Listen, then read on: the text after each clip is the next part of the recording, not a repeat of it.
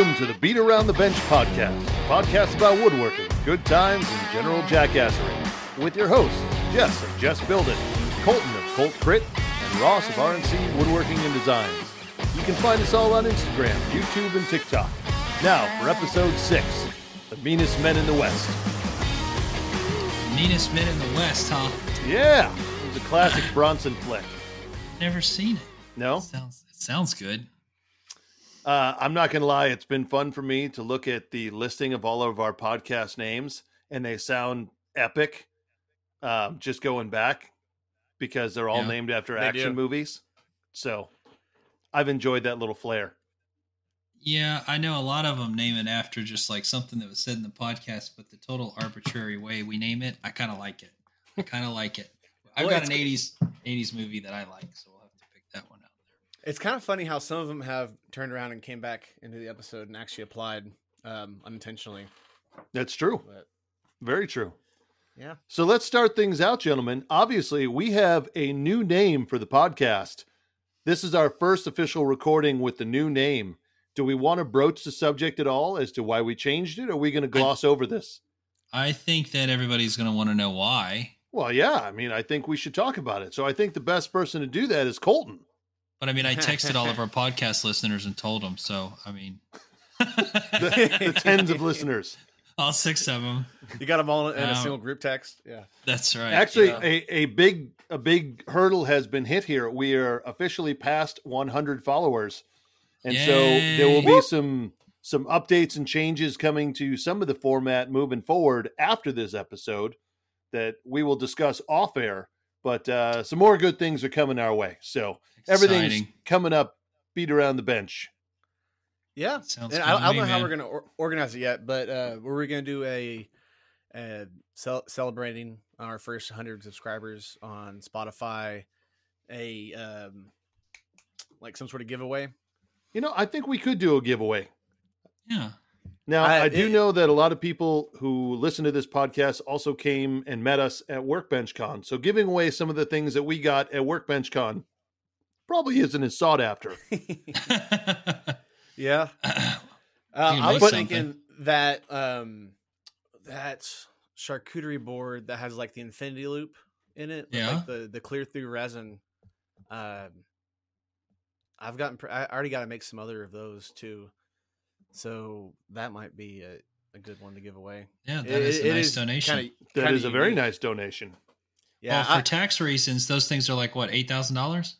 Yeah, 9,000. Yeah, 9. Yeah, yeah.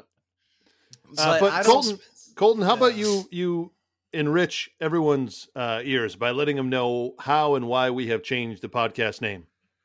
Oh yeah. Oh dude, we got this letter in the mail from a lawyer, which looked pretty official.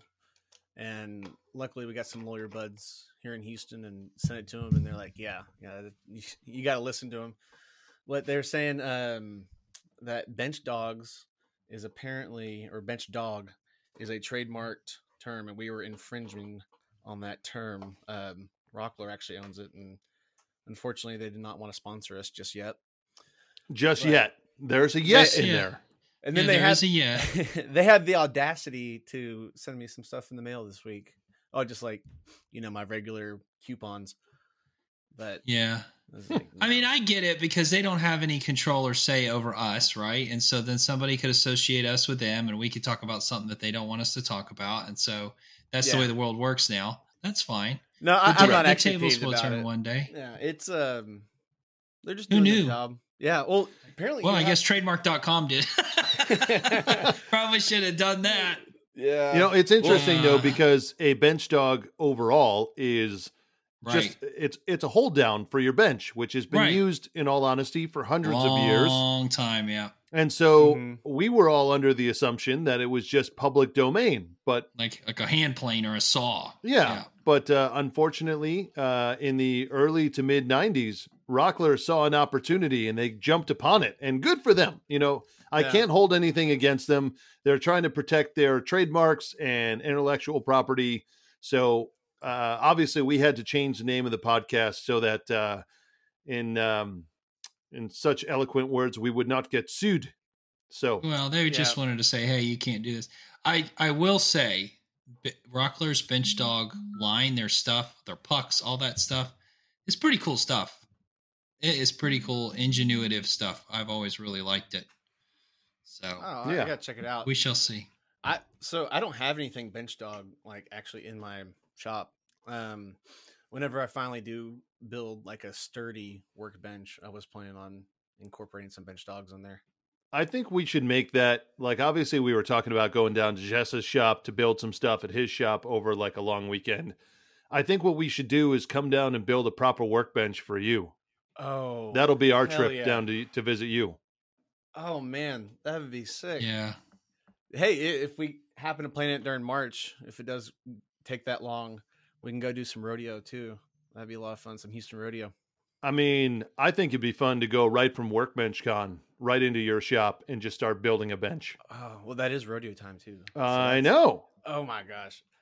All right. I will say that I have never been more like, get out of here than when I was talking to you, Ross, about what's this, Wood Ninja? Yeah. The Ninja Carpenter or whatever. Yeah, Ninja. The Samurai Carpenter?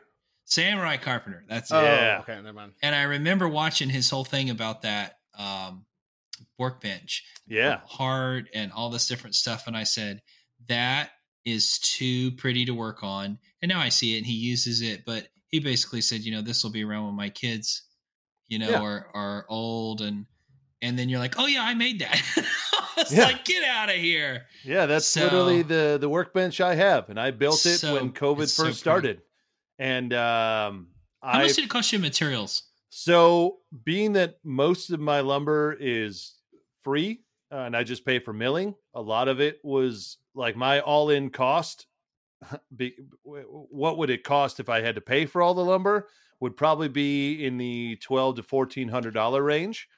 I paid nothing because I had all the lumber already and I just had to mill it. So I spent boatloads of time milling that, there's good and bad to that. But it to me, I don't want to say it was free. I invested so many sweat hours into that thing, but it is a beast. And I utilize that bench every day. Yeah, it's a really beautiful. It's just a work of art. It really is. Very well thought out. You know who else has got a good bench is that guy on Dusty Lumber Co. Yeah. And he's got that side that flips up. Oh, that's so smart. The other one who has a really good one is the Third Coast Craftsman. He's actually based in Michigan. His is more of an English style workbench versus the one that I have is technically a French Roubaud style. So it's more of the English cabinet maker style. So that's just an interesting difference in how they're made. Look it up. But it's a cool bench in and of its own right. Rather than having the sliding dead man, it has a panel that just has dog holes all the way through the side. So I gotcha. Yeah. So speaking of benches, what's on your bench? Me first. And the gimmies. Yeah, let's do it. Gimmies. We're getting ramped up. Today was my wife's last day at her other work. I did see that. That is an emotional change, but she seems excited. The girls all took her out, so that was nice. Like in a mafia way? Like it was just supposed to be her and one other person, and then everybody kept asking, so it wanted to be like 13 people. So they all went out to eat, and the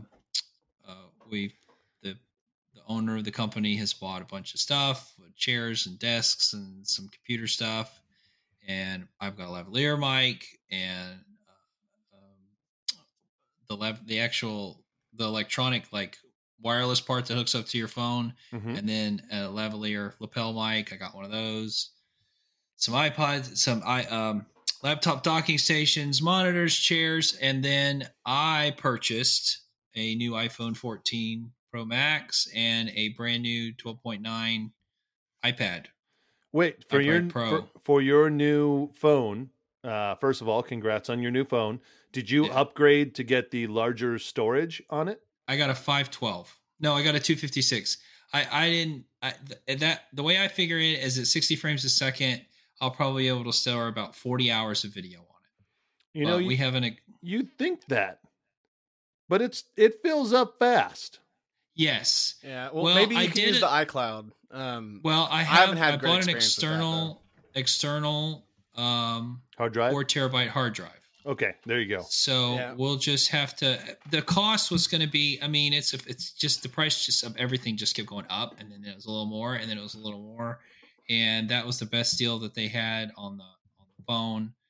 And our bill, we had an old plan, but they worked it out, so it's actually not going to be much more expensive. So it's nice, you know. Man, I gotta warn you on the trying to use the external hard drive. Like, unless you're trying to edit everything from your computer, for me, I just went through all the issues with that. With having eight months of footage for that last video I put out, with it, some of it being in my Google Drive, some of it being on my phone. It took me a lot of time trying to organize and get everything back together, and it was a booger for me. But hopefully I'll be posting a lot quicker now, as far as like not taking 8 months to complete a video and a project. So on that note, I have noticed I picked up kind of a hint, I guess, when we were at WorkbenchCon about not offloading the video as soon as you're done, but basically having 1 to 2 projects worth of stuff on your phone. You keep a couple pictures, but in general, the large video and stuff, I move to either the cloud or an external hard drive, and I have it there, but I do the editing on my tablet that I bought, and it works pretty well. The only problem is when I pull it in from the cloud, it's not in chronological order. So it takes me a long time to just figure out what cut and what. Really? For some reason, when it imports it, I don't know if it's just something in the transition, but like it doesn't import it in chronological order. And so I literally have to go through and like figure out what clip goes where and watch it back through like 20 times to figure out. That's weird. But you're using Android, right? Yeah, I have an Android phone and an Android tablet. So the Apple stuff seems like when I look at on the iCloud, like iCloud.com, it's in the same order that it is on my phone. So I'm not sure. But yeah, the way I look at it is me and her, both of our phones are paid off. And if we start using this phone and it's just becoming a total annoyance, then we'll just upgrade one of our phones and get one. And just if we're doing that much video, that's exciting, right? Yeah. So who cares? What's another $50 a month? So we'll just have to upgrade one of the phones for, and it's, I know it's like about $60 a month for the phone, but the iPad is $512. I did pay extra for that.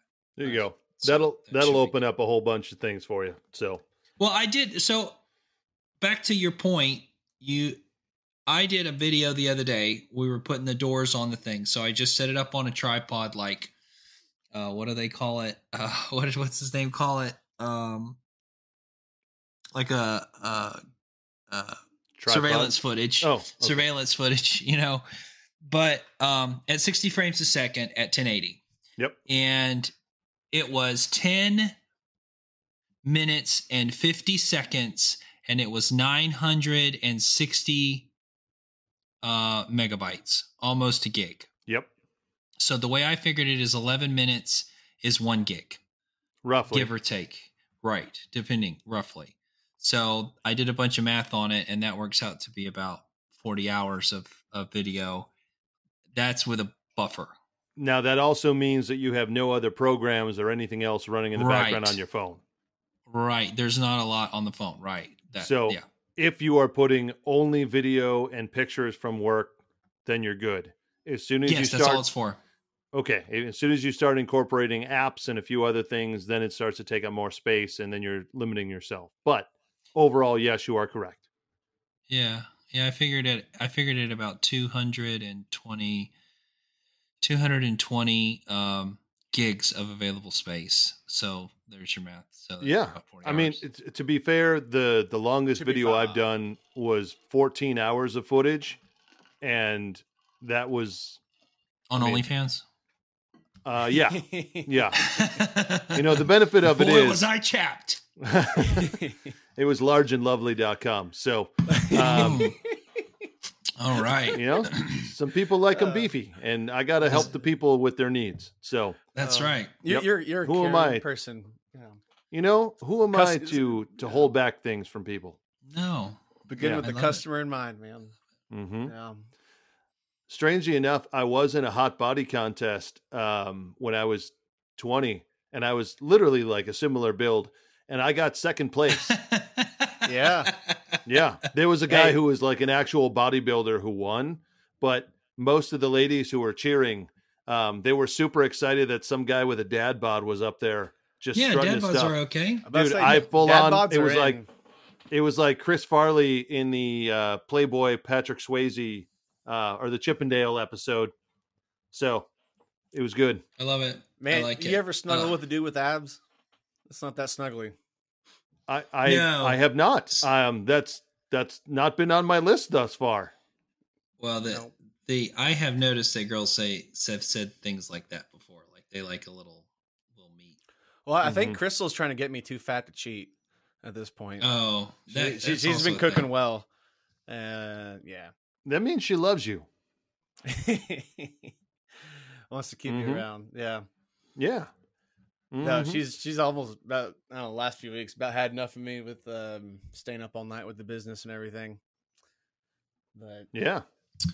So as far as what else is on my bench, that's it. We're I started painting the office a little bit. What just color? Kind of like after salmon. I'm going to save it for the videos. Okay. But That's fair. It is wow. It's wild. The color? So yeah, I did it after work today. You doing some art? So like yes. Are you serious? Yes. Are you doing a painter? You got you're doing a mural of like Jess's Naked Mariachi Band? No, but I will tell you one cool thing that we are going to do. So my boss is a little bit of a pack rat, a little bit. Okay. And every time he takes down one of these houses, he'll have like these things that he took out of the house. He's like, well, that's a good light. And that's a good this. And that's a good that. And then it moves to the garage of the next house that he's working on. And so on and so on. And his wife, just throw it out or whatever. And some of it we did use. So but there was this glass door. And it's got to be 3/8 to 1/2 inch tempered shower glass door. But just pure glass. And all it has is a handle and then two stainless hinges and a stainless handle. Mm-hmm. And I kept trying to get him to throw it away. His wife wanted him to throw it away. He's like, that's a good door. They're really expensive. We could make it work and da-da-da-da-da. So we're like, okay. So we just kept pushing it to the side. So the house is done for the most part. And we went over there to pick up an old refrigerator to clean it and put it at the shop because he couldn't use it because I had my trailer. And we had put some cabinets at his house. And I was like, come on, let's just get rid of it. Come on. He's like, you're right. It'll make my wife happy. Just get rid of it. So we were carrying it back and I said, I could do one of those dry erase boards on that thing with the chalk and put an LED behind it. Have you ever seen that like at a restaurant? I have, glass? Especially when it's like the neon dry erase. Yes, neon dry erase. So we're going to do that. And I took the hinges and painted them black. And we're going to mount it up on the wall on like a header board. And then I'm going to make like a little tray with a dado for it to set in and put some LEDs behind it. Nice. And then it'll be like our just brain board. And we'll write on there with Ashley's got good handwriting. So she'll write on there with like the neon chalk. I think it'll be neat. Nice. And paint it black behind it. And then you can shower behind it. Yes. And I could shower behind it. Yes. Yeah. It will stop the overspray. Yeah. Well done. Well done. So that's about it. Okay. I like it. I like it. Yeah. Big things happening. Outstanding. How about you, Colton? What's going on? Man, we had a big marketing week this week. So I follow this guy for a while on TikTok. He's up in New Jersey. It's called, he has a seltzer brand they're trying to get off the ground. And it's LFG Seltzer. And they're very edgy. Like you're about to have to do some editing to get some of these curse words out, Ross. I'm sorry. Like they literally trademarked the term seltzer that fucks. And Yeah, just to give you a turn. I think LFG actually stands for like let's fucking go kind of thing. But the guy kind of a genius. It's actually an 8% seltzer and comes in like a a Four tall, Loko kind of thing. yeah, well they're actually working on a 14.5 which would beat Four Loko on the percentages. Like in that realm. Yeah. But it's not out yet. Right now they got the 8%. And I haven't got it in yet. He bought me some, but so they only follow 69 people at a time, right? That's awesome. The edgy thing, and one of his followers got deleted or banned or whatever, and so he was like, "I'm looking for somebody to be our 69th follower," and so I immediately commented like, "Dude, let it be Colt Crit. Well, we'll make you a cornhole board with LED resin and all that good stuff." And then I snuck into his DMs on Instagram and I sent him. He was down and super cool guy. And like I sent him a blueprint, like a mock-up drawing, and like I had it in the bag.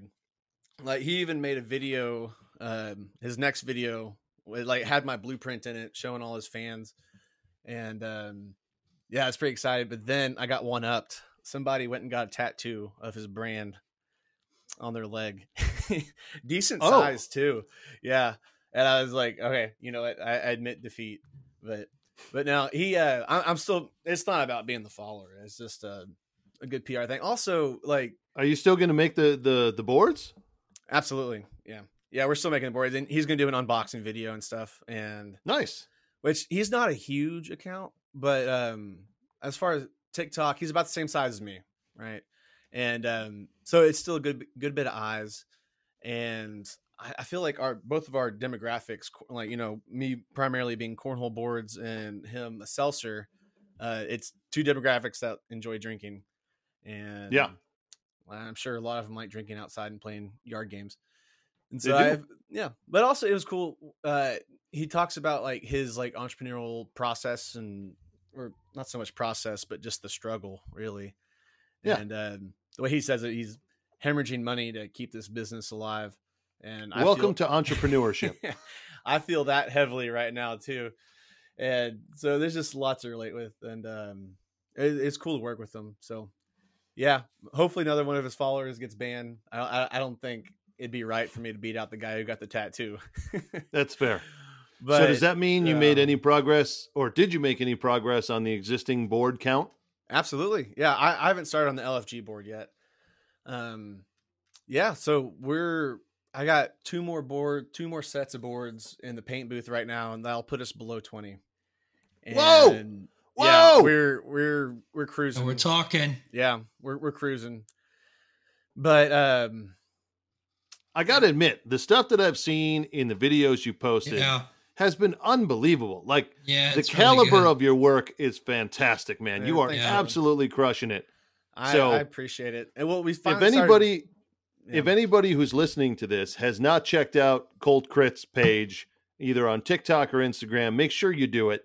And also, if you're looking for the best present to buy somebody who loves yard games and drinking, check out Colt Crit. Or for your business, to play at company picnics. We do a lot of it. Every major pro sports team and collegiate team, for all of your tailgating needs, you need to have a set of these. Well, not technically. Especially a nighttime tailgate game. Can you imagine with LEDs? It's bad to the bone. I know. Well, so I get that a lot, actually. Like, people will be like, so right now, the boards are a little bit more expensive than they were. Like, I finally started pricing them where they should be, so I stopped losing money on them. And someone's like for people who don't get cornhole, like, they'll ask me, like, why would someone ever pay that much for a yard game? And I'm like, it's not just a yard game. It's so much more than that. Like, you think of like, like Billy Bob, who has his truck, like, everyone knows that that's the lifted Silverado with the running lights and all the extra jazz. That's it. It's part of their personality too. And also another step too with the yard game. So first off, a lot of these are made for like anniversaries, weddings, birthdays, bar mitzvahs, a bris. I haven't done any bar mitzvah ones yet, but yeah. Have you done one for a colonoscopy? I have not, or at least not that I know of. I think that'd be a fun one to incorporate. Happy colonoscopy. Here's a cornhole board. Better watch your cornhole, buddy, is what it says. I see where you're going with that now. Oh man, back in the hole, baby.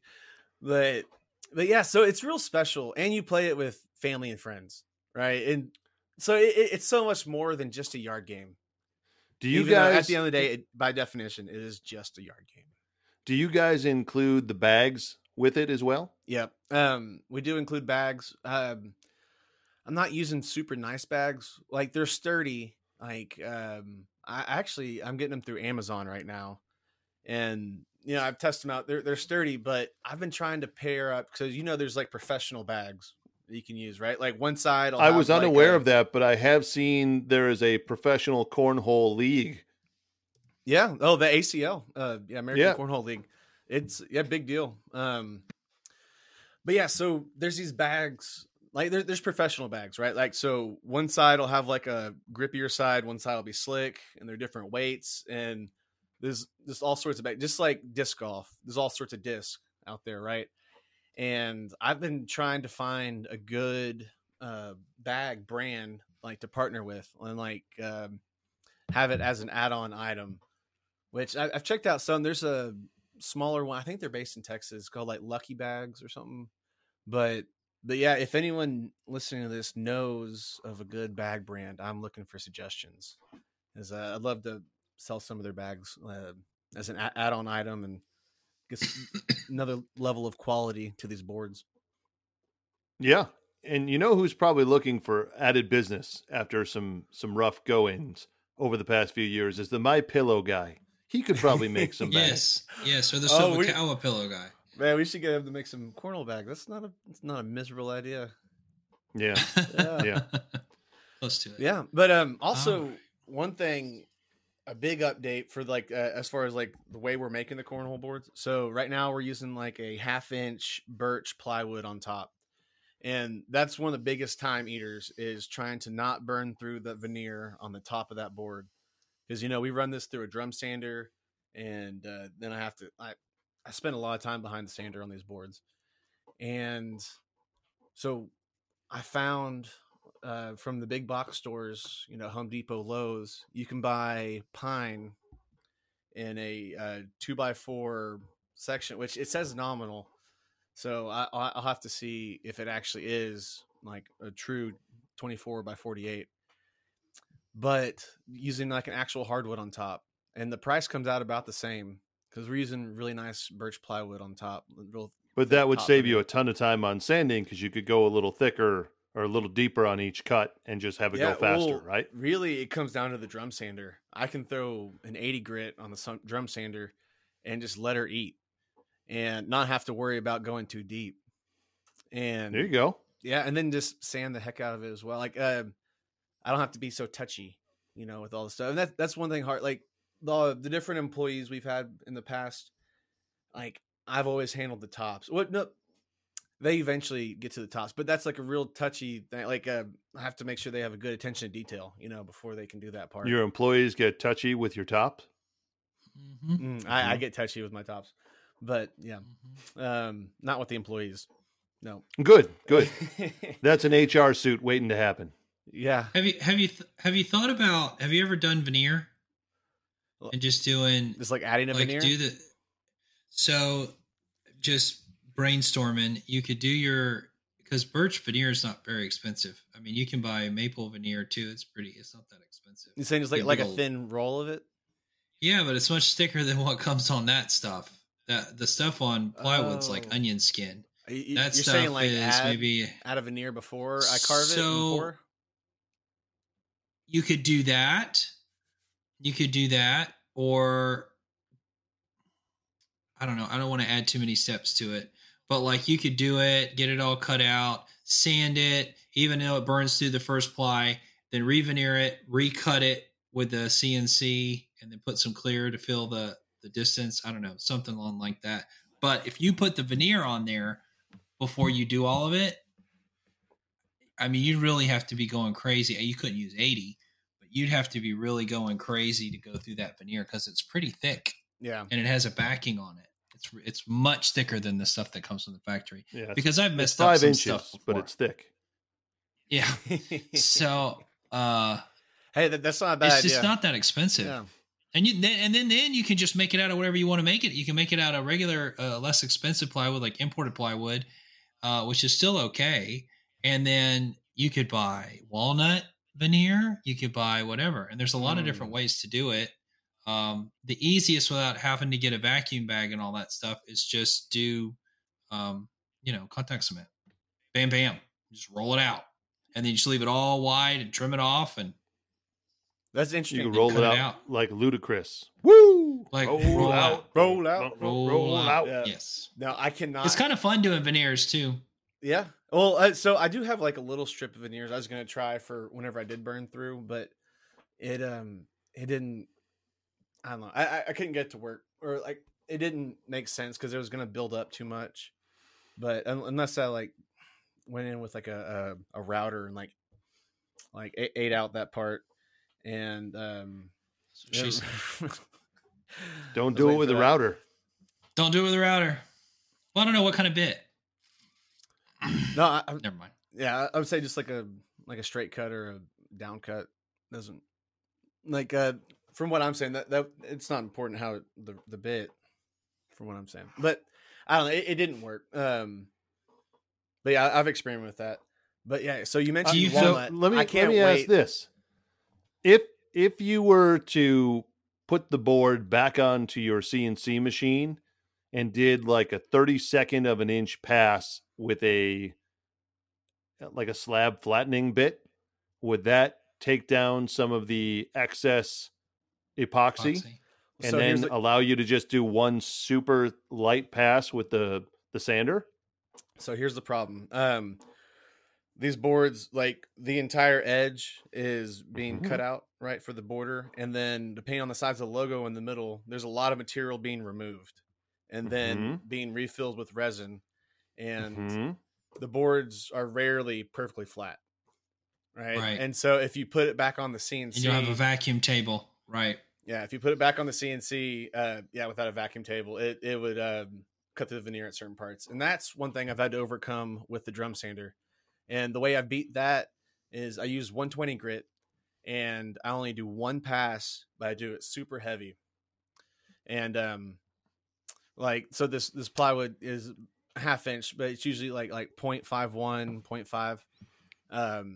So like I'm going just like 64th below a half inch. And so did you try that extra pressure actually flattens the board and keeps it flat enough to not burn out. Because if I go in slow passes with the drum sander, the edges, normally it'll cup, and so the edges will come up and it'll burn through those outside edges if I go slow passes down. And so that's how I've overcome it so far. Did you try at all using the technique I told you about of using a heat gun to just get off the excess with a putty knife? I was thinking about that. Because I literally did it again this past week. So you just get it hot and scrape the excess off. Huh? So you use a heat gun and you scrape all the excess stuff off. So you're basically flush with the top. It doesn't hit any of the stuff below. And then you do like 1/64th of an inch pass in a planer or a drum sander, and it looks like mirror finish. That's crazy. You know what? Now you say it, I should revisit that. Just try it on a piece of scrap. Yeah. I didn't know you could do that, but it makes sense because I've seen people heat it up and bend it. Yeah. So like that's how I'll get like if I get some resin on the floor or on my bench, I'll use the torch and a scraper. But so as far as the center logo, I mean some of those it's at least a 10 by 10 space of pure resin. Yeah. And which I guess I could just hit that sheetrock knife, baby. I could hit that part with the just with the Rotex. But yeah, you just get I should a sheetrock knife. Try it out.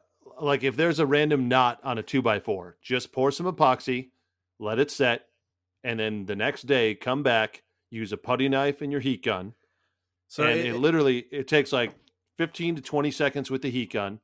Come in with the putty knife right behind it, and it peels off everything flush with the top layer of the wood. Mhm. And then you can put that piece right through the planer or drum sander, and it is perfect. So on solid wood, that it makes more sense, but with the plywood, I'd have to make sure my scraper wasn't sharp at all, or I could very easily Correct. puncture. Correct.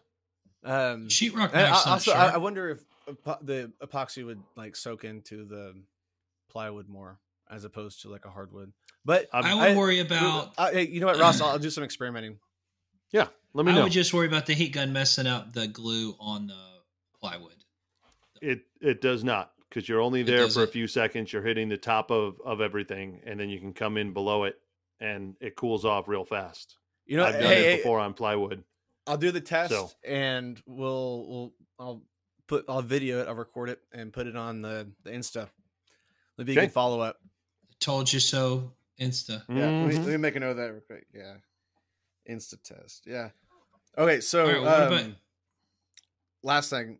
So you mentioned the walnut. I cannot wait for the day that someone commissions me to do a walnut cornhole board, like joined boards on top. Everything's walnut. I look forward to that. It would be sick. I still think you should use a veneer Yeah. on the top part. No, you don't think? You think it'll stay flat? Yeah. That's super important. Yeah, but he You can say- put a say border the board like. itself. Yeah, the board You say- itself. What I about would war? still Well, use it, veneer. But the Jess, if you frame- put yeah. if you frame it in like cross grain around it, like a picture frame, and have the other stuff inset, then you're fine. The only thing that I worry about, and I'm just saying worry about with that, is that if you do attach or glue another piece going the opposite direction of that grain, when it goes to shrink, it could crack. Because I've had that happen on tables. Mhm. Like a 3/4 inch, like maple top. And then we would do like a little decorative piece going across the bottom. It was just 3/4. But that makes it so that it can expand and contract, and it found a place to crack somewhere in the table because it's pulling against that and it can't move. So That is true. You know what? As long as it doesn't get acclimated, as much as you want to seal both sides and all that stuff, it can still happen. Hey, so that's all. That's a good thing. I didn't think about that. I guess So that's why I like veneer. The pocket holes are out. Then, the pocket screws. As far as that's how cool. we attach the frame to the top, right? Right. So I guess if we ever do that, we'll do like those. There's a bunch of different styles, but one of the slide hinges they'd use for a table that would allow the top to expand and contract, have some movement. You could do that, or you could just do it so that there was a reveal on the top if you were going to really get into it, and then use Z-clips or those figure eights or some sort of way to attach the top, just like you would attach a top to a table base and to the aprons. You would do the same thing with that cornhole board top. You would just have it so that it had room to expand and contract. So they make Z-clips. I don't know if you know what those are, but I think they're so. No. Yeah, and they go into a little slot on the frame and then attach to the bottom of the table. So as it moves, they just slide in and out of a slot on the underneath of the apron. Yeah, you can either I use. just pulled it out. I just pulled up. That's the what she clips. said. Yeah. So it's almost like a French cleat kind of style. Similar idea. You can either run like a bead underneath on the table saw, or use a domino or biscuit joiner to make that same slot. It's super easy to do. I can name 4 or 5 woodworkers that use that same method and put it on basically every video they do. So Nice. Yeah, biscuit joiner works really good. So whenever we make this epay set, should I be doing the same strategy as far as like planning for wood movement?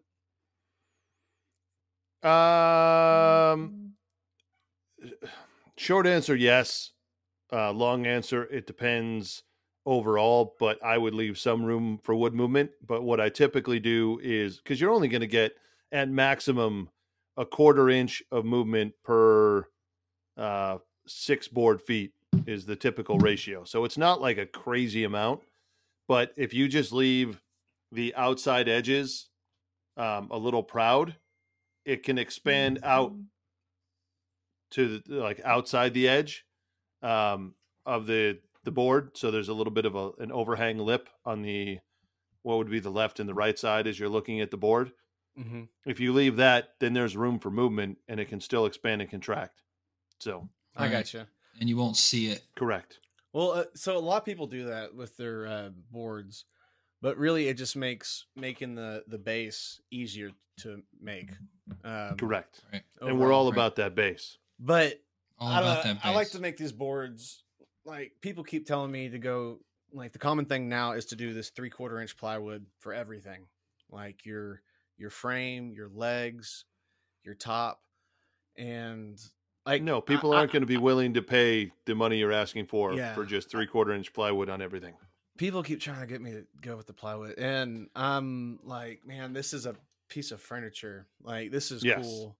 Like Well, if it was like walnut plywood, I could understand that, but yeah. no, not birch. Mm-hmm. No, the problem is people who are wanting you to go down to just the standard plywood are also probably expecting a board to cost somewhere in the $150 to $200 range. And with all Right. the stuff you're putting into it, as you said, it's a piece of furniture. So do it right, stick to your guns, make sure you're making money on it, but do it right. Do it the first time. I would like to move back to poplar for the frames. Right now we're using like pine for the main frame, and then I'm using. I use a computer for my main frame. Yes, right. But No, we are still using poplar for the legs and then the cup holders. So that was one thing. So we're CNCing the legs now, and we do like a dado where the cup holder goes into it, right?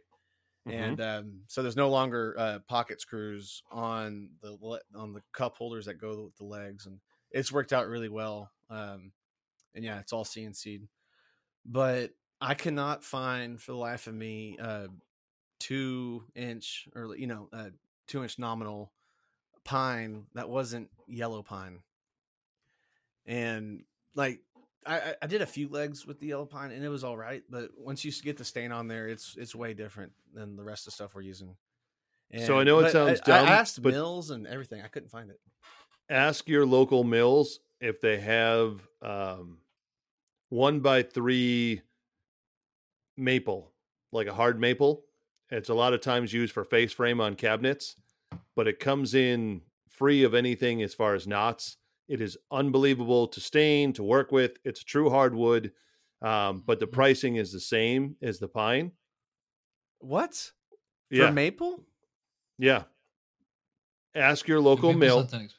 Ask You your think- local oh, mill is it for cheaper 1x3s. 1x3. 'Cause So Yeah, because what is that it's actual or 3/4 inch thick or just over 3/4 inch thick by 2.5 inches wide. Okay, so we're doing a 1x4 for the frame. You need 3.5. Yeah.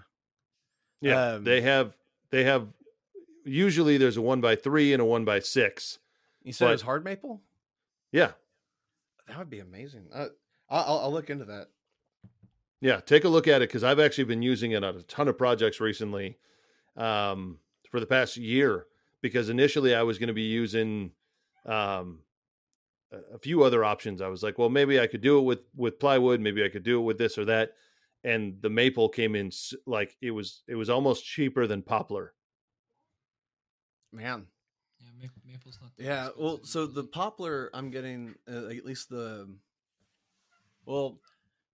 I was getting it in the 1x4, if I would buy over like 500 linear foot of it, I could get it for like $1.80 a linear foot in a 1x4. Okay. And Just price out the maple. See where it comes out for you. Yeah, dude, I will. I would love to be working with maple. I mean, yeah, it'd be a little bit more. It stains really well. It Yeah. looks, it's great to work with. It paints well. It stains well. It can do everything you're doing. Yeah, which compared to the pine, the poplar, I love using it a lot more. But it does get those green spots. Yeah, you don't get But- that in the maple. Yeah. However, you get some good. You get some good boards of the poplar, and it looks like maple almost. Correct. Or you could Right. use maple, and it is maple. That would be so sick. Maple board, dude. That you could throw that thing out of a truck. It'd be Mhm. fine. Mm-hmm. The ply would be screwed, but Yeah. Yeah. But the frame would be fine. Yeah. Oh, so Yeah. I've been using a lot more hand tools lately. Recently gotten into sharpening my chisels correctly, and Nice. like dove all into that, and it's been a lot of fun. But like, Are you noticing a joy difference in your building? absolutely, absolutely, man. Today I did a little Morrison tenon thing. It was kind of excessive. I didn't need to, but I wanted to take a break from the cornhole boards, and a little Morrison tenon thing like to help hang a fan thing. There you go. And yeah, I did it like, well, I think I used a router at one point. That's But okay. for a majority of it, it was hand tools, and it was very enjoyable. I liked it a lot. But yeah, Awesome. I'm finding it's even quicker sometimes, like pulling out a chisel instead of using just the sander and like buffing down on it. Yep. But so as far as the hand plane too, I got a question for y'all. So I have one hand plane, and it's just like a smoothing plane. It's Cobalt, got it at Lowe's. Yep. It does surprisingly well, but Yep. I'd like to expand on that. So I was going to see what y'all thought as far as my next plane. What should I get? So, do you have a bench plane? No, you saying like a electric planer? Oh, sorry, not a bench plane. A block plane is what I'm thinking. A block plane, a small one. No, I got the smoothing one. That's all I got. So, the block plane is a good one for just doing a quick chamfer on some edges or just making things flush. They're usually $30 to $40, but the hint I'm going to give you, and it'll actually be a time you can spend with your wife as well. I know this sounds dumb, but tell her you want to go antiquing. And the reason I'm saying that is there's a lot of antique or like rummage sale type places that have antique hand tools. And you can get like a 1920s cast iron Stanley hand plane for like $15. And you put in a little bit of elbow grease into cleaning it up. And they are almost better than like a $300 version you can get right now. Like a new one. So, so fun. Yeah, it's fun to like tear it apart and clean it all up, throw some spray paint on there just to like, get everything cleaned back up and like up to modern standards. But you feel much more of a connection to it because you put in a little bit of sweat equity into the piece. Yeah. And it makes it much easier to then justify getting more tools because you only spent $15 or whatever. And then you're spending time with your wife going to do something she may or may not want to do. So yeah, I think she'd be into that. Well, I'll check with her. That's a good idea, man. Because some of your tools do look like they came off the shelf of a antique store. Like, what's that one that you have? You've told me the name before. I forgot. It's it basically acts like a router. Like it has like the flat top and then like a So that's so that is a router plane. That's a hand router plane. Yeah. That is that cool. one I got. I want one of those. I could use one of those today, actually. But so I got one of those from the Lee Valley Veritas B stock sale. That one I got on sale, and it honestly took me about 1.5 years before I figured out how to use it correctly. But now that I've gotten that dialed in, it's amazing. And yes, technically working with a palm router would be faster, but it's just much more of a connection to the piece when you're using hand tools. It's just enjoyment more than anything else. Yeah. Well, you can also you don't have to worry about something with that. Yeah. You're not worried about something, running on you and you scrapping an entire piece. So exactly. Yeah. Absolutely. Nice. Jess, what do you think? The next plane. I like a block plane. You use it a lot. Just it's smaller. It's not so big.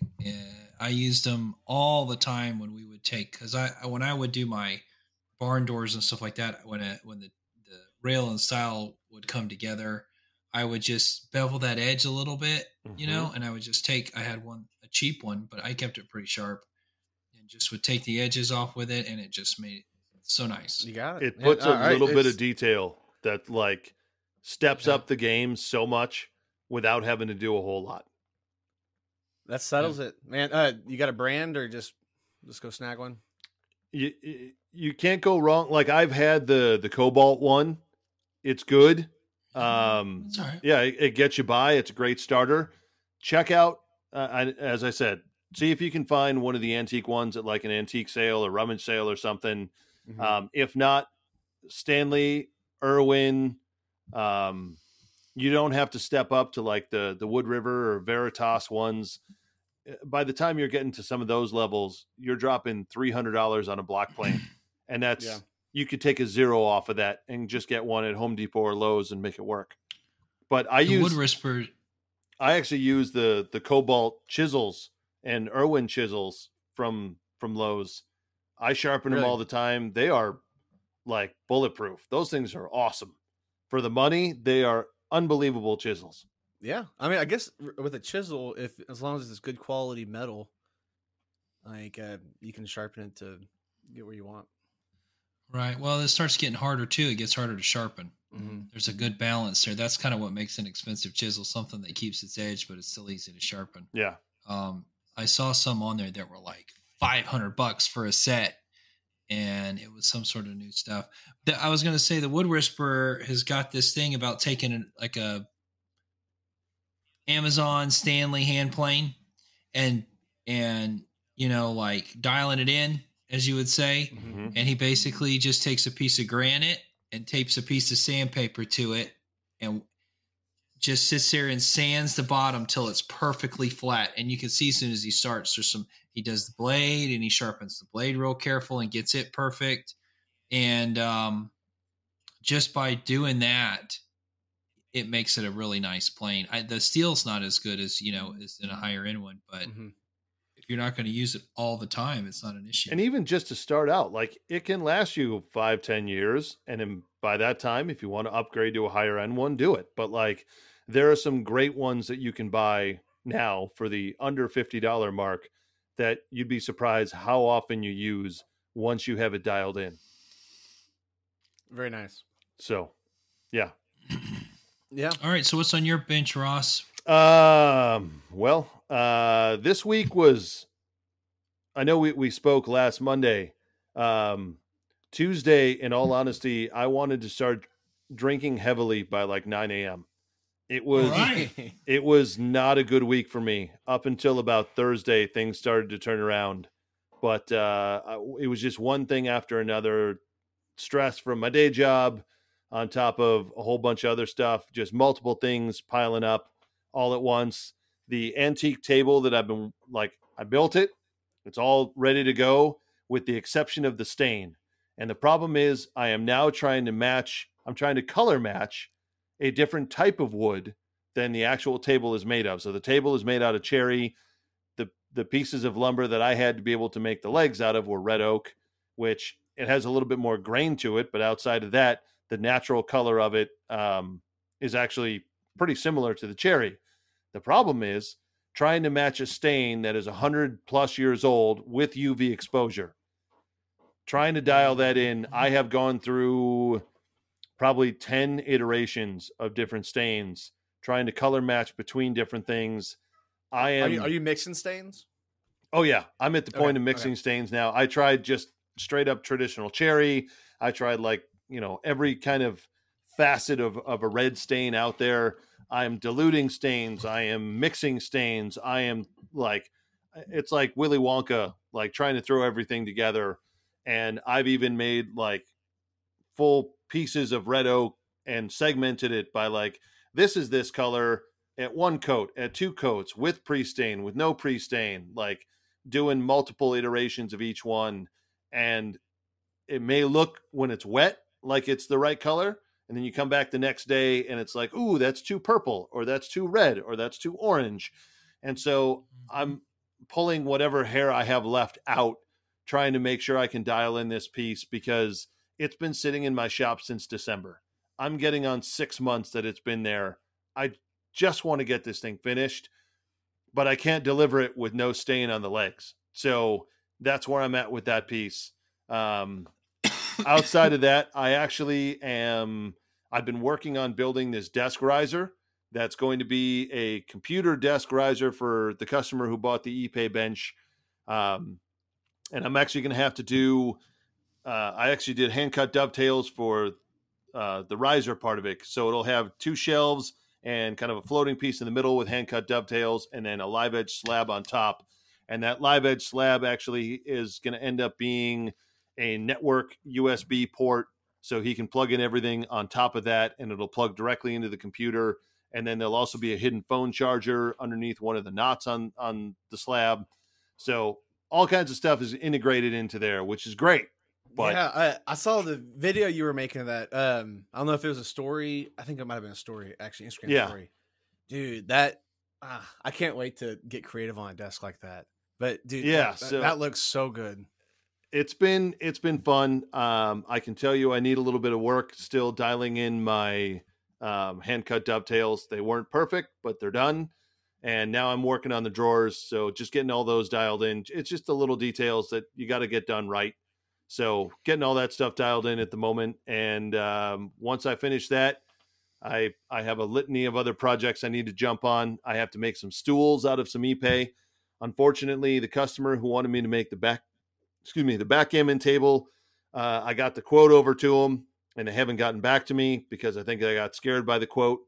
But it is what it is. I got excited about talking about backgammon for a little bit, but you can still make one. I can still make one. So we'll see what happens. You never know.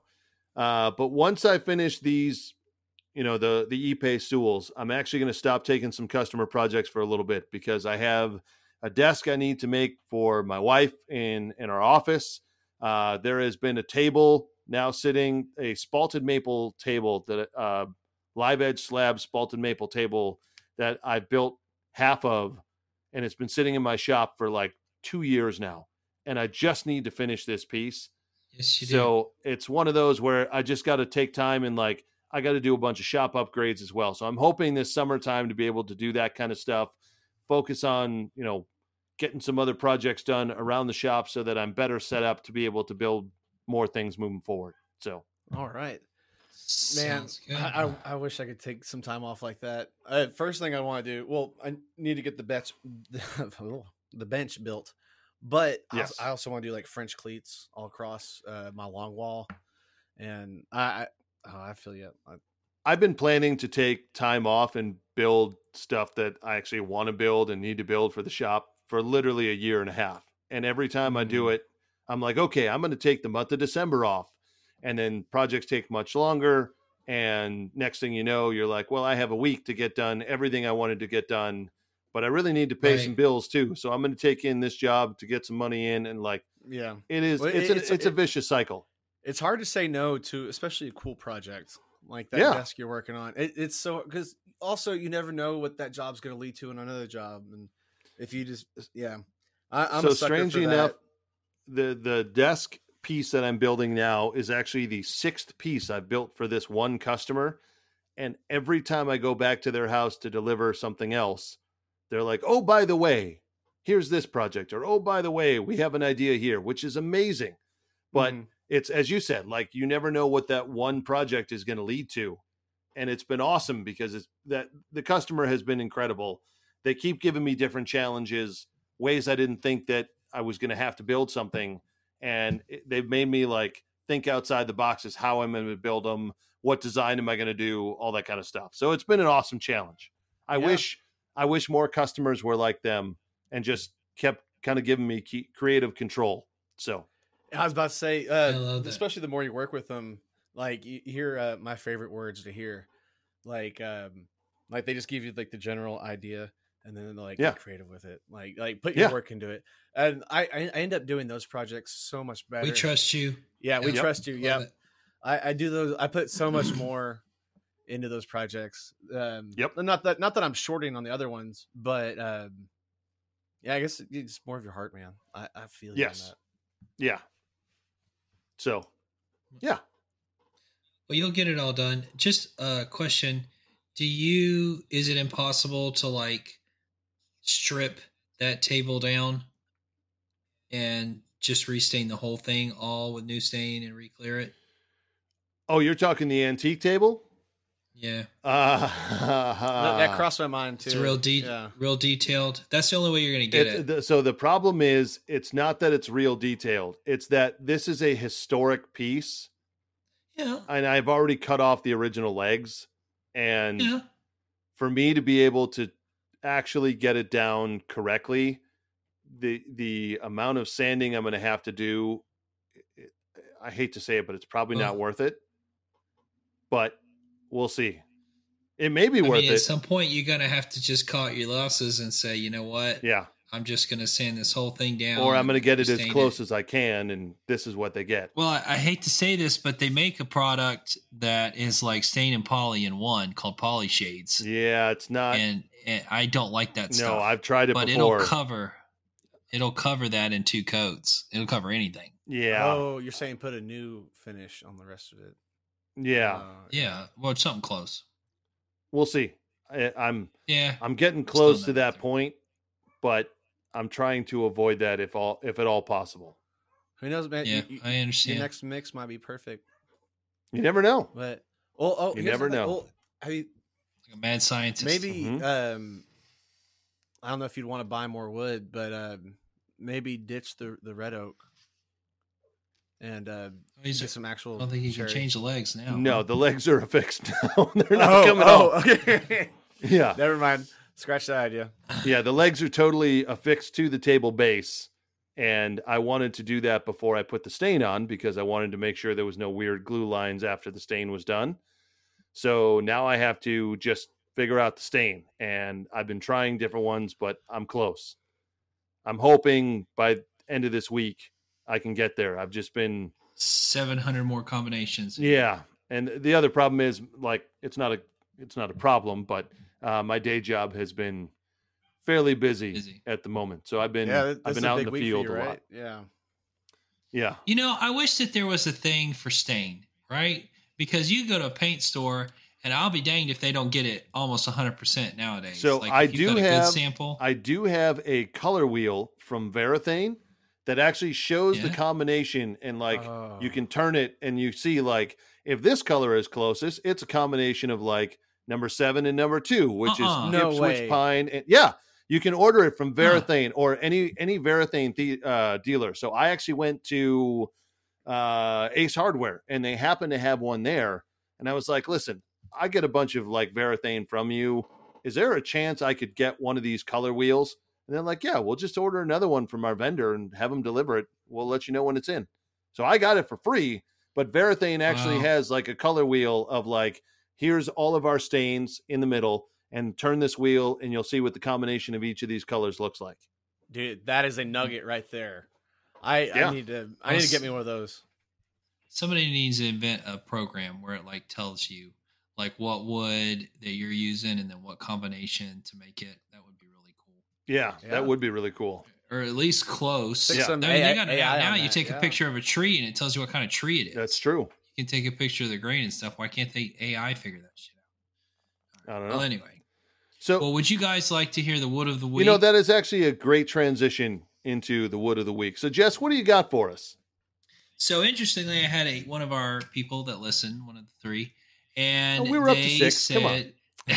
And they said that they had a request for the wood of the week because he plays guitar I think he plays all of it. He's like you, Ross.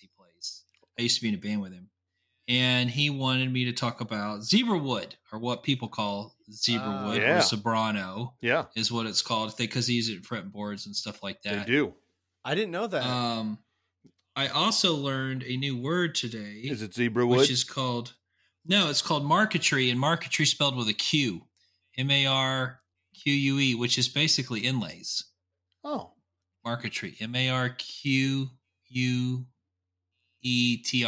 Marquetry. Are you talking like the pearl inlays like in the neck?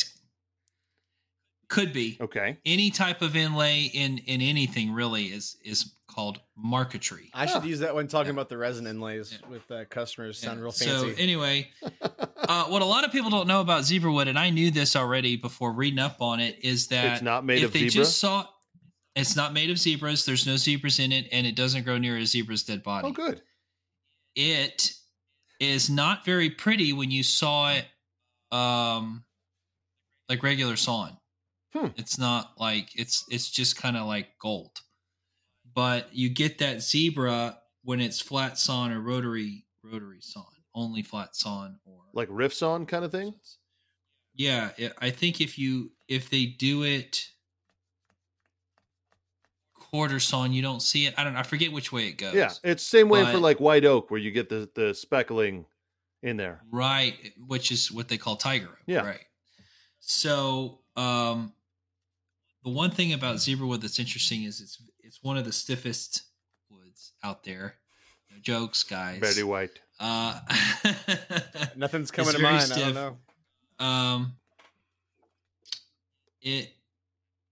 I mean, I've used it before. We made a table out of it once. It's very, very expensive. Yeah. How did you make a table out of it? Where did you like? Bought Let me some ask. and I glued it together. Well, I know, but like, where did you source enough zebra wood for that? So there was a new guy in town that messaged us on Facebook. This is when I first started. That sounds sketchy. And he had like exotic woods. I forget what he called it. It was like Exotic Wood Joe or something. And Joe Exotic, I think his name is. Had always been in the business, had kind of retired, and was selling some exotic woods, and he had like zebra wood and African mahogany and some other things. And so we went down there, and the lady that owned the store, she said, I like that. She's like, let's buy some of that. And I said, that stuff's expensive. And she said, I know, but she's like, how much to get a table? So I was actually able to buy 6 or 8 12-footers, about 5 to 6 inches wide, rough sawn. $5, I think. But it was like Joe Exotic or Exotic Joe's. That guy went out of business in like 3 months, bro. Yeah, but like, was his arch nemesis Carol Baskin? Is what I want to know. I don't know, but you know what he did have in that place is he had Carol Baskin's husband. Planer. He had a planer, a Delta planer that looked like it was from 1803. Okay. In there, and it was solid cast iron. I mean, there wasn't anything on it that wasn't solid steel. There was no plastic on this thing. And, he said it was like 60, 70 years old, and it still worked. You turn it on, you can barely hear it. It was really neat. It was like an antique that somebody had fixed back up. Huh. But anyway, so yeah, zebra wood. Zebra wood is the wood of the week. Zebra wood. Yeah, zebra wood's the wood of the week. It comes from Cameroon and Gabon. You say it was pretty dense, pretty thick. It's very dense, extremely dense. It's as high as it pretty much gets. But it's known for its stiffness. Yes, that's true. Stiff and dense. And mostly people use it for something that's decorative because it is a wild looking wood.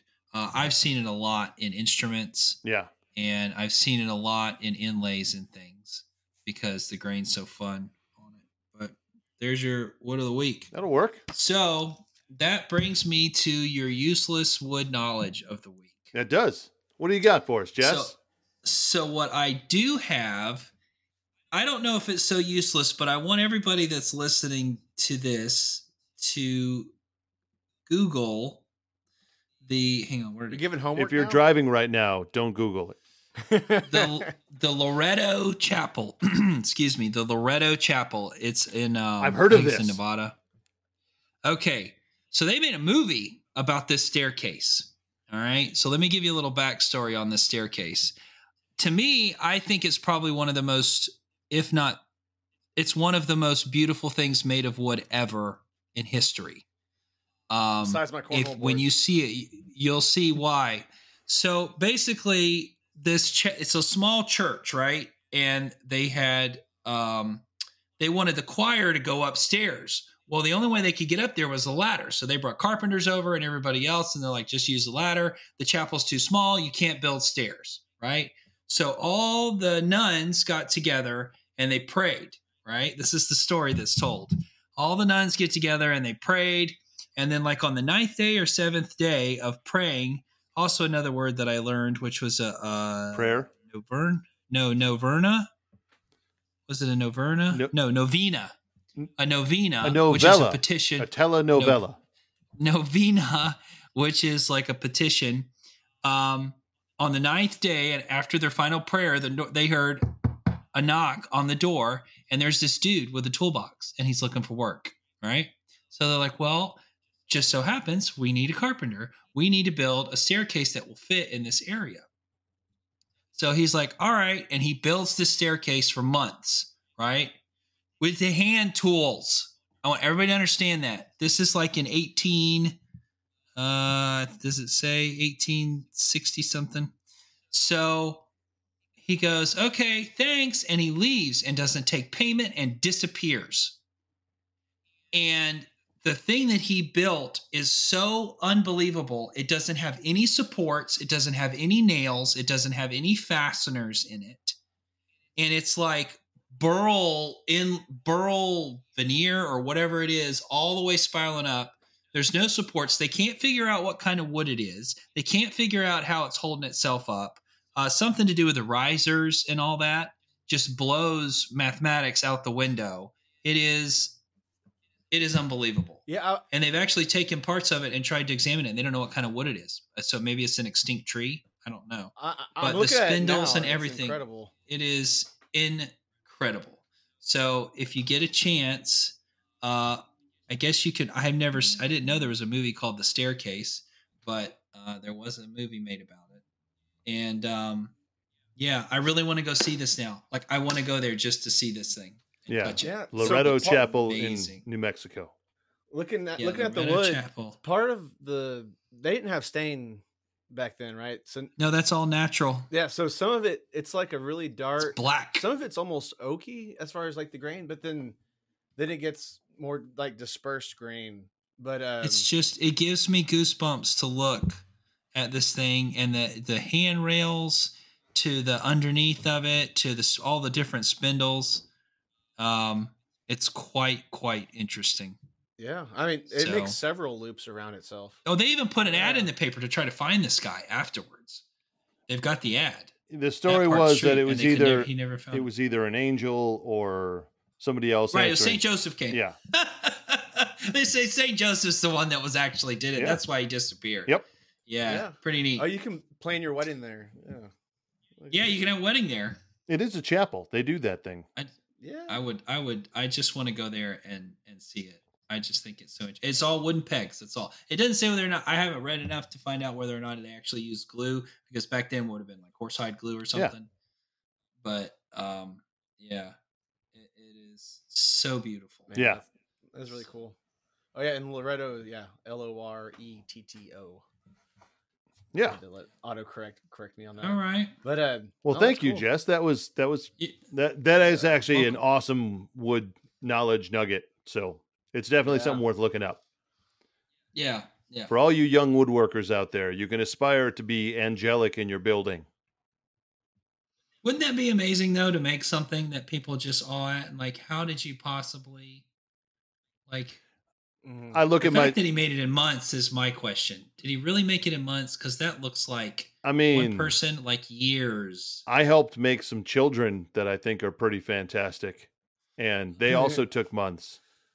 Yeah, but you just did that doing the one thing you think about all the time. No, I think about eating a lot, sandwiches.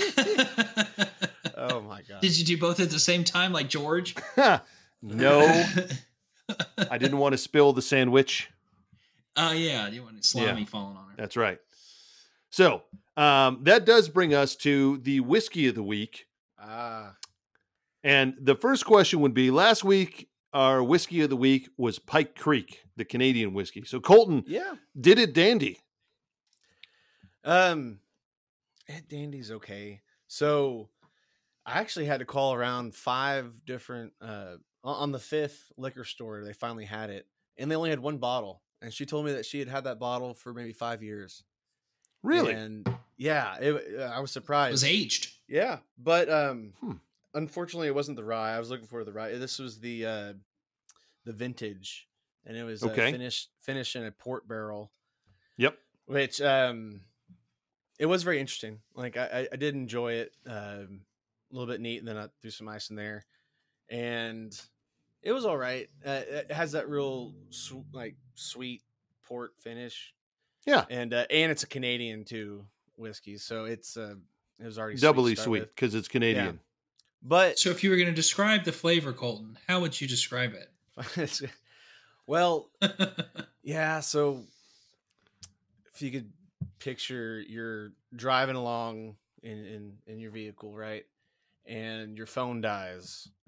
And so you gotta switch over to the radio. But it just so happens your favorite song's playing, right? But it's the radio edit, and they so it's a little bit shorter. They cut out the cool long intro, and all the curse words. Or they didn't just silence the words. They did some stupid like homophone like for it, like instead of shit, it's sugar or something. And so it is cool that your song's coming on. And it's the first one you turned on, but it's just a little bit not your favorite. It damaged it a little bit, and that's kind of what this whiskey was like for me. It was I did like it, especially it was cool to have a Canadian whiskey that I would actually like to have neat. But would you buy it and or drink it again? Let me start with that. Yeah, maybe at a bar for like one glass, just to remember it. Okay, but that's fair. And definitely, if I see the rye, I would like to try that because I like the rye. I like some spice. Okay, but all right. As far as the vintage, yeah, I think I'd get it at a bar again, maybe, but only one. I wouldn't get two. Okay, that's fair. So it did not dandy well. Well, also there's some more factors to the dandy. Yeah, I'm drinking it right now, but so I went with the Fever Tree ginger beer, and a little bit more aggressive. Yeah, which I mean I like the sharp, but I think what threw it off was the cherries. So I went with a different cherry.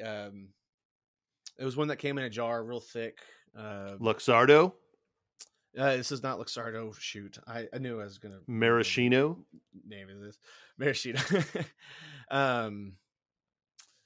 No, I don't remember. It starts with an E, but it was just what berry with the cherry. But it was a very specific. It was a very specific flavor, which it might go good in a different cocktail. But with ginger and whiskey, it wasn't the best. So I think that kind of dampened it. I mean, I'm gonna finish this cocktail. Don't get me wrong, but I'd say it's a 4 out of 10 on the dandy scale. Okay, that's fair. Well, the whiskey for this week, I actually am bringing it back to you, El Estados Unidos, going with the Russell's Reserve 10-year-old bourbon. And Russell's Reserve is out of the Wild Turkey family, made by Jimmy Russell and his son Eddie. And I actually have had the pleasure, when I first got into the whiskey industry, of working with the Russell family.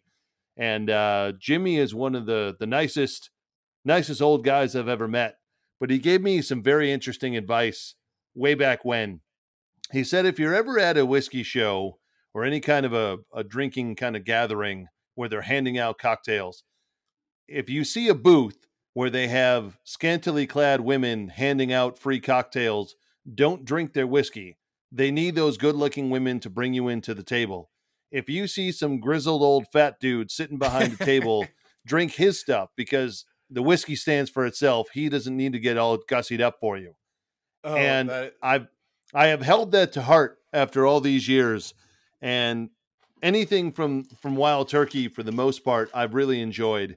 But getting into the Russell's Reserve level takes it to a different plateau. So bang for the buck wise, this is usually like a $35 to $40 whiskey. And it is, especially if you can find a single barrel version of it, it knocks it out of the park.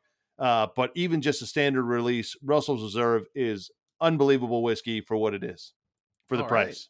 Man, so, I'm looking forward to it. Yeah. Oh yeah. Oh, I did get a sample of a whiskey when I was buying the Pike Creek, and it's George Remus. I might be pronouncing that wrong. But it's you are pronouncing it correct. Yeah, it's 114 proof. And it's hot. Oh, I loved it. Oof. Flammable. A fun story for you on the Remus brand, and it's great whiskey. Don't get me wrong. It actually comes from the MGP distillery, which is a distillery in Lawrenceburg, Indiana, which is a sourcing distillery. They, in all honesty, your neck of the woods. Yeah, my neck of the nape. that distillery is, in all honesty, responsible for creating what is now about 65% of the bourbon and 85 to 90% of all the ryes out on the market.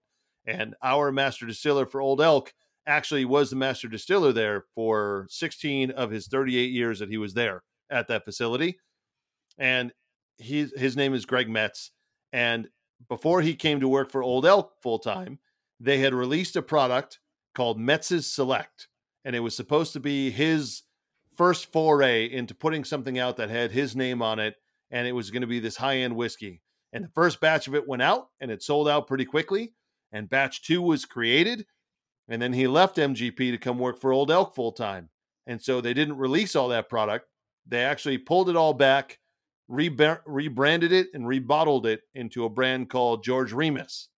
So any of the George Remus product is actually the same whiskey that was created for Metz's Select a few years ago. And it was supposed to be this higher tier line made by the master distiller at MGP. So it's actually, it got its start from there. It's come a long way since then, but that's the little background on that. Really? Interesting. Yeah. That's neat. So well, man, that's your whiskey nugget. He made a good whiskey, man. Yes, he did. Still does. So, yeah, some of the harder whiskeys I've had to find, I find at this one, like this little liquor store. It's like Orion Liquor, and it's in like a strip mall. But then you go inside, and it's just really nice, like, you know, full walls and everything, and they got some pretty good bourbons in there and everything. But there's this little Asian lady, and she's always super helpful with me, and like she was excited, like when I started asking about where the Pike Creek was and everything, and she found out that I liked bourbon and everything. Yeah, she was really excited to get me that shot and everything. Cool. So, yeah, very nice. So, boys, we're at an hour and 20 minutes here. Do we want to start to wrap things up? Anything else we want to cover? Yeah. Hey, I got a little nugget. I had to learn the hard way. What do you got? Week. Yeah, nugget. So CA glue activator. So I did learn that there's 2 different types of activator. Basically, the more expensive one cures. I can't remember the terms, but it has a different base, but it cures about 2-3 seconds slower. But it prevents all that white, like the not burnout, the foaming that happens. Yeah, which you know, if you're like sandwiching stuff together, it doesn't really matter. But if you're feeling knots, it's a lot more important. But what I learned the hard way this week was, so I ran out of my activator, right? And I had to get these. So I use CA glue for parts of the board, like holding LEDs down and different things.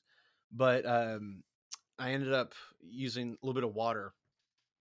Like, so there's that one point where I have to like sandwich 2 pieces together, and like I would lightly spray one side with just water and kind of wipe it off, not sopping wet or anything. And then it activated the CA glue when I pushed to it. Really? It would take a few more seconds. I'd have to hold it there for a sec, but it definitely activated it quicker than if it wasn't there. Yeah. So if you get in a pinch, you can spritz some water. I will keep that in mind.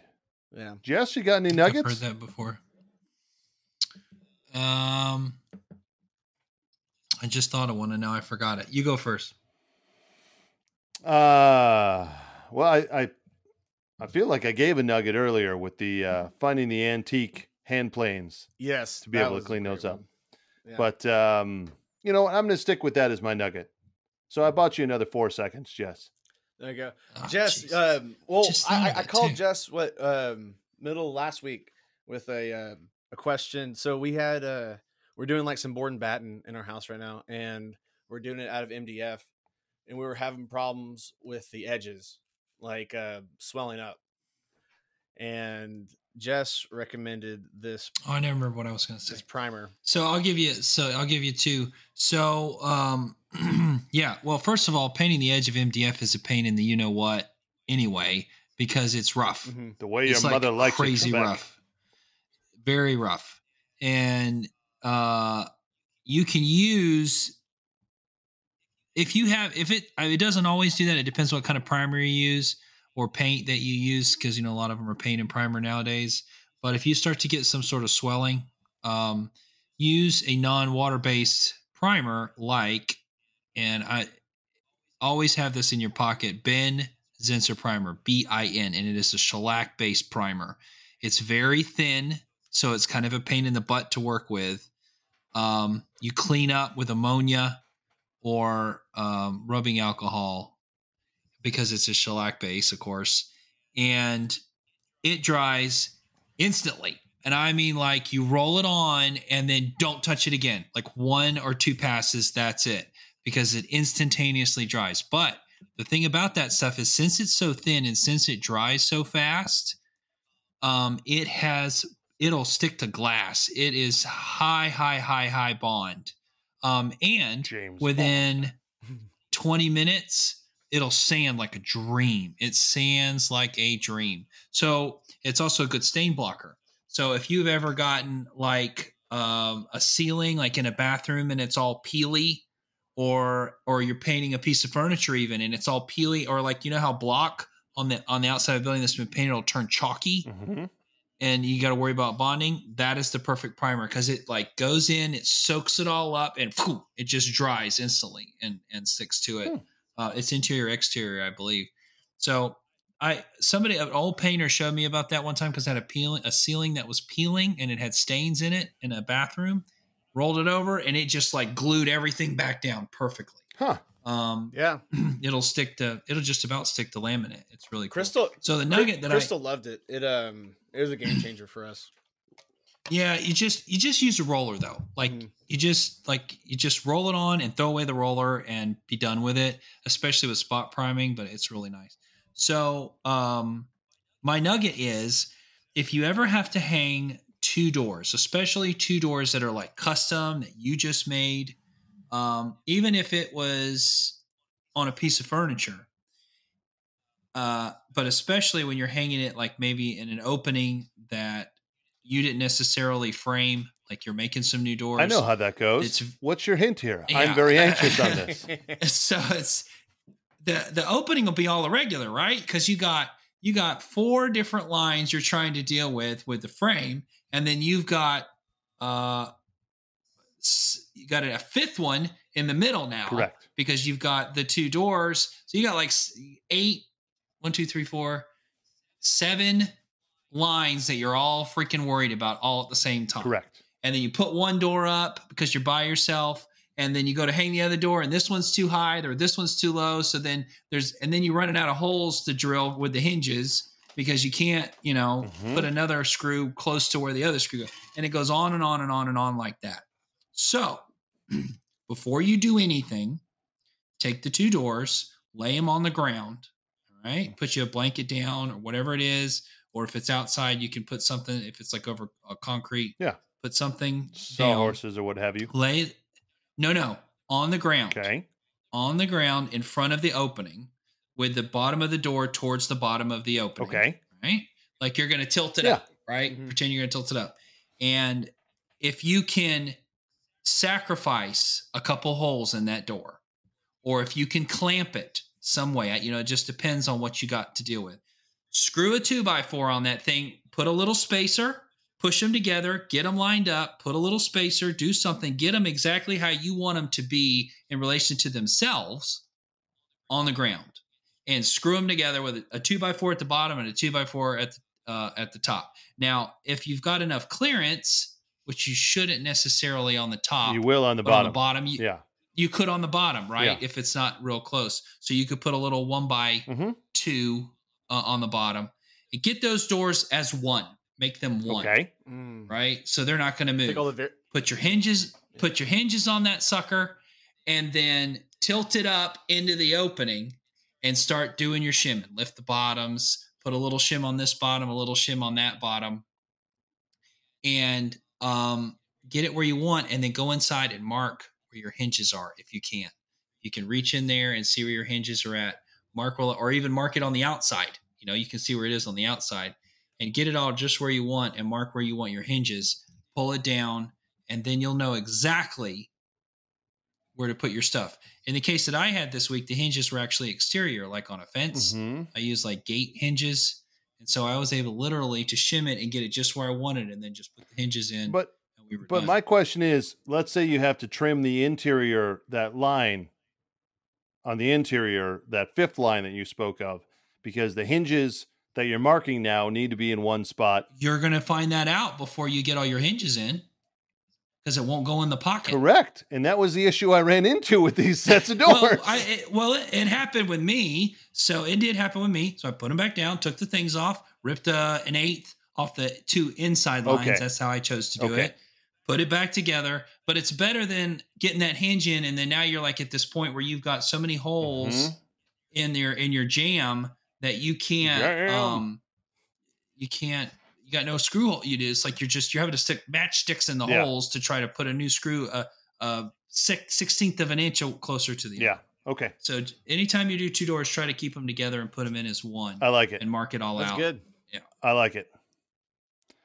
All right. I think that's probably a good place to end it for right now. So with that in mind, this has been the Beat Around the Bench podcast. And I want to say thank you to everybody for tuning in and for following along. And for Jess, Colton, and me, Ross, this has been the Beat Around the Bench podcast, and we will catch you guys all next time. Bye-bye. See ya.